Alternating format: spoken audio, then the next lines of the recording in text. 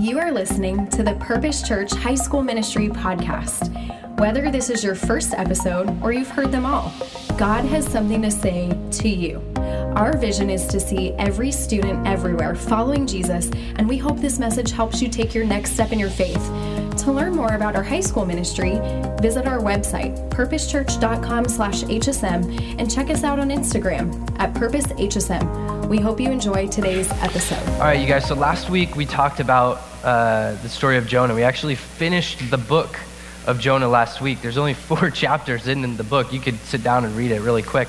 But there's something about the ending that doesn't really sit well with me, right? The book ends, if you remember, the book ends with God talking to Jonah, who's like super pissed, right? Jonah was, he left the city of Nineveh and he went up on a hill and he was gonna watch, because he thought God was gonna destroy the city, but he didn't. And and Jonah was mad. He was like, I knew this was gonna happen. I knew this was gonna happen. He says, I'm angry enough to die. And God reminds him at the end of Jonah who he is. He says, Jonah, I still have a heart for these people. I still care about the Ninevites, even though they've done so many horrible, terrible things. And that's where the book of Jonah ends. And it bothers me because Jonah doesn't get a chance to respond, right? The book just ends right there.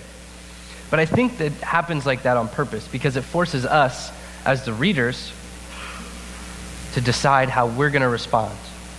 In a lot of ways, it puts the reader in Jonah's position, and the reader gets to choose, how am I going to answer God? And that's why I titled this message, What's Your Nineveh? Because there's still dark places in this world. There's still areas in this world where darkness is king. And you guys, God's plan to address that darkness, his master plan to bring the light there is you, his church. That's what Christians are. Christians are people who have the light of Jesus, the light of Christ, and they take that light into the dark places and they light it up. But here's the thing, and this is kind of where I want to sit for a little while. The darkness, I don't know if you guys have ever been there. It's not really that comfortable.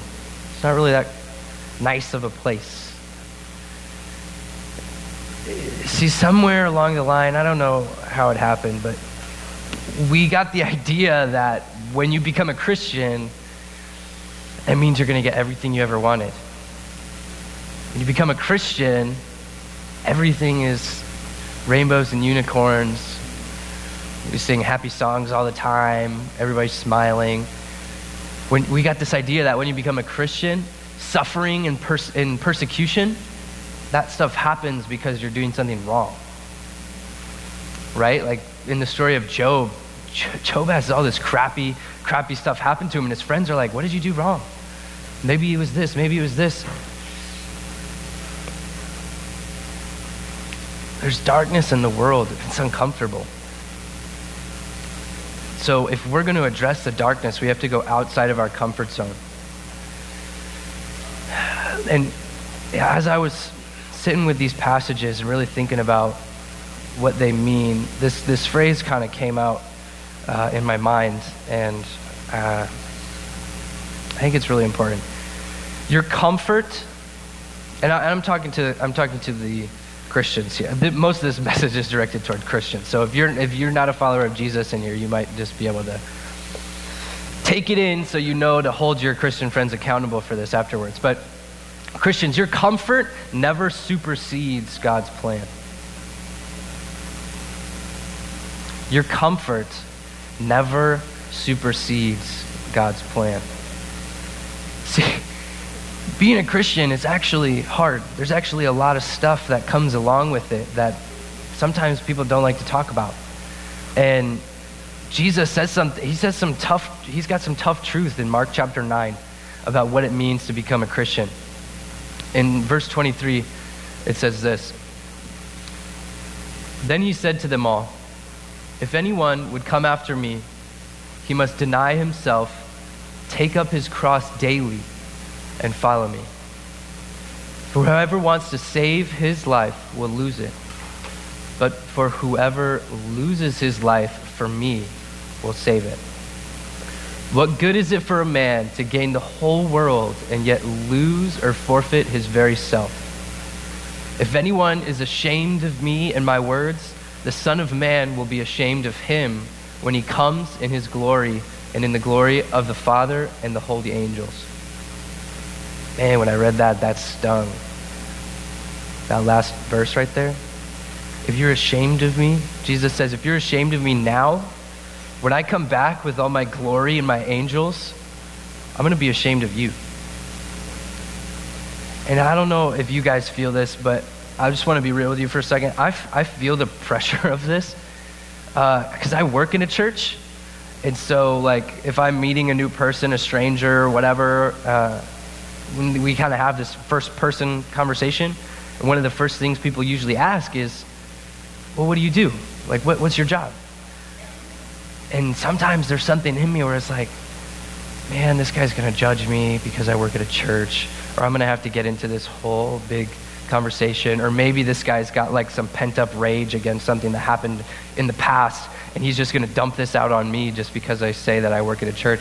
And I'll be honest with you guys, sometimes I just say, yeah, I work with teenagers, I work with students. And they're like, oh, yeah, that's cool. And then I feel like, am I ashamed of Jesus? God was calling me into Nineveh in that moment, and I chose to get on a boat and go the other direction. See, these verses in Mark 9, they're bad news to the world. Sometimes it seems like bad news. If you want to save your life, you're going to lose it. That's what Jesus says. That's bad news to the world, but to Christians, that should be good news. That in 1 Corinthians chapter 1, verse 18, it says, the message of the cross is foolishness to those who are outside, to those who are perishing. But to those of us, to the Christians, it is the power of God. It is life. Luke 9 is good news to us because we know that death isn't the end of our story. Death isn't the end of our story. And we have this thing in Christianity called baptism. Baptism is a highly symbolic act where we actually, we die to ourselves. When a person gets baptized and they go under the water, it's a symbolic death. Guys, I don't know if you remember a few weeks ago, we talked about how Jonah went into the water, into the Ma'im. I don't know if you guys remember that word. The chaos water, he went down into Sheol. That symbolizes death. When that person comes out of the water, I don't know how you guys felt, if there's anybody who's baptized in here. When you come out of that water, oh man, it feels good. You're brand new. You're a new creation. Scripture says when you come out, you're resurrected with Jesus, and you're a new creation. You're different than you were before.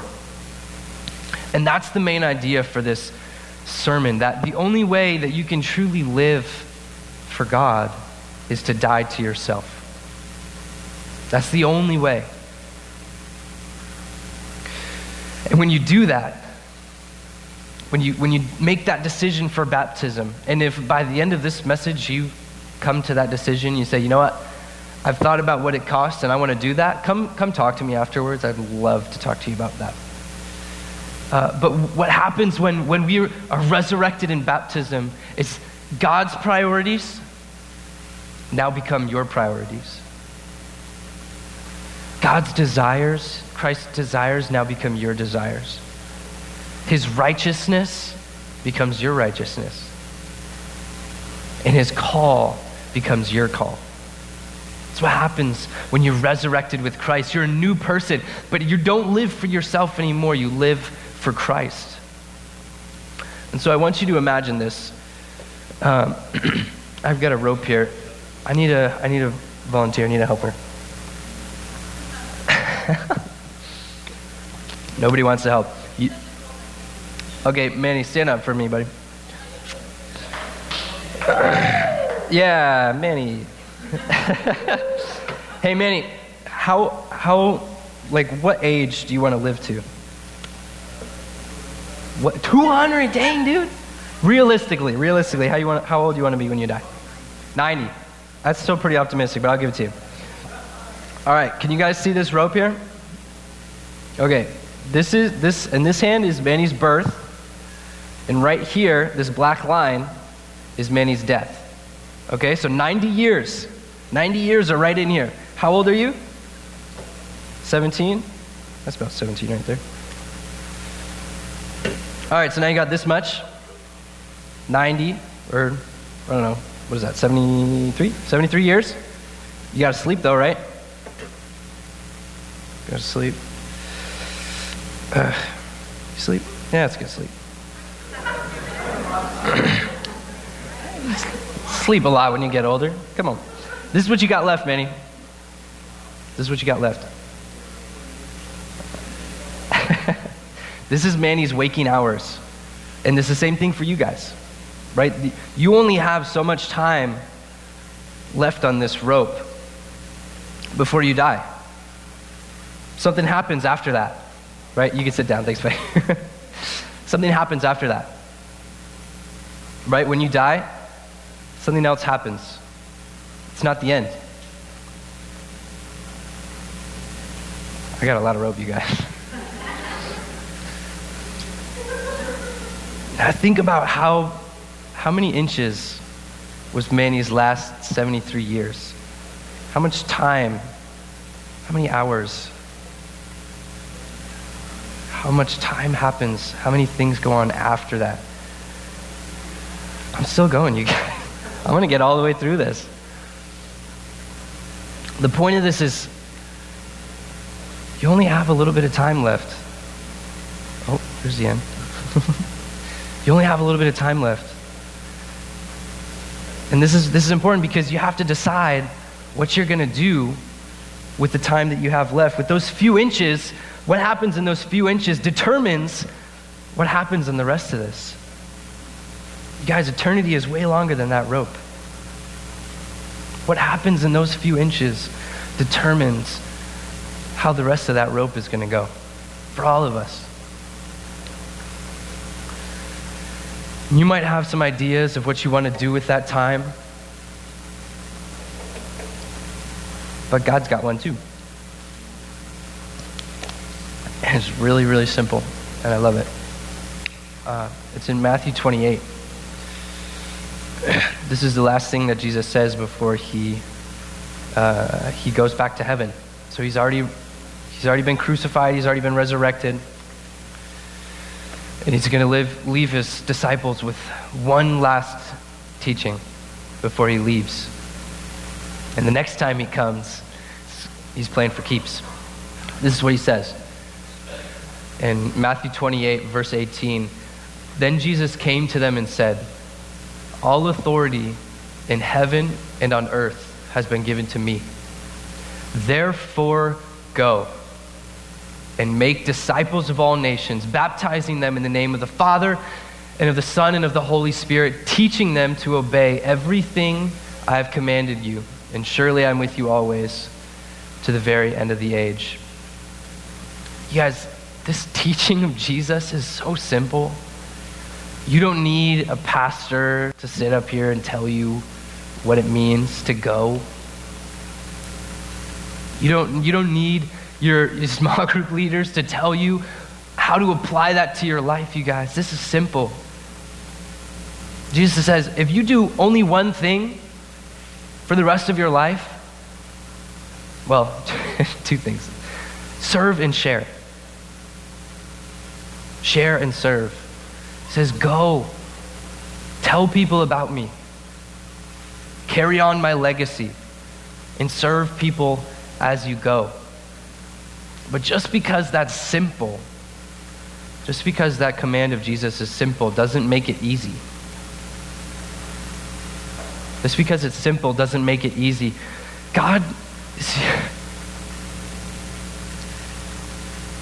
Sometimes serving and sharing other people means that we have to suffer. When we go into the darkness to our Nineveh, wherever God is calling us, we're going to have to deal with some hard stuff. I don't want to sugarcoat this for you guys. I would rather you count the cost and say, I'm ready, and be ready, than to go in at blindside, or to go in a blind and just get taken off guard by something when it turns bad. You guys, going into the darkness is hard. But I want you guys to know, there's so much, like the whole New Testament is basically an encouragement for people who are willing to go into the darkness. All over the New Testament, especially in Paul and in the epistles, it's encouragement for those times. It's encouragement when we face trials and suffering and persecution. And the main message, I think if I were to boil it all down, it would be this: God can use suffering for something better. I don't know about you guys, but when I'm suffering, sometimes it feels like, how is this going to help anything? How is God going to be able to use my depression for something better? How can he actually do that? Like, there's nothing good that can come out of this. In James chapter 1, verse 2, basically says that, James is basically saying, guys, when you face trials and persecution and suffering, consider it joy. Because the suffering, the trials, produce perseverance. And perseverance continues, it finishes its work, so you can be complete, mature Christians, not lacking in anything. It says consider it joy, because God's doing something with the suffering. In Romans 8, and by the way, people like to quote this verse to somebody who's just gone through something really, really hard. Don't do that. This is a terrible verse to quote to somebody, like if they've just lost a loved one or they're going through something really, really difficult. Don't say this verse to them because they don't want to hear it. But it's got a lot of truth to it. And I mean, just a second. But Romans 8, like starting in verse 28, basically says, we know that in all things, God works for the good of those who love him. In all things, God works for the good of those who love him and are called according to his purpose. What that verse is saying is that God's got a plan. He's got a plan for what's going on. There's something more happening than just the brokenness and the darkness in this world. And that doesn't make the suffering easier to go through. But the suffering produces perseverance so that God can use us for that next thing, for that next step. You guys, God is going to be calling you into a bunch of different Ninevehs over the course of your life. And I don't know what those are going to look like. I don't know where those are going to be. But there are going to be trials that come. If you follow Jesus, I guarantee you trials are going to come. And you have to decide how to respond to them, just like Jonah, right? We don't get to hear Jonah's response, but you get to choose. Nineveh was a dark place. God called Jonah there. He's calling you too. Your Nineveh may not be that far away. Maybe Nineveh is inside your house. Maybe God's calling you to reconcile with a family member or to deal with something that's going on at home. Maybe Nineveh is at school, where God is saying, I need you to talk to that person. I need you to tell them about me. Maybe, just maybe, God is calling Christians to love the unlovable, to forgive the unforgivable, and to serve those who don't deserve it. Think of those people. I don't know if there's like that one thing that if somebody were to do that, it would just be impossible for you to love them or forgive them. God calls you to those people. The people that are rejected by everyone else. God's saying, I care about them. I died to save them. And we're his plan to bring the light into those dark places. Maybe, let me take a step back from that. Maybe Nineveh isn't a place on the map for you. Maybe Nineveh is inside your own heart. Maybe God is calling you to a place of darkness inside yourself that you're not willing to go to bring light there so you can experience healing and redemption.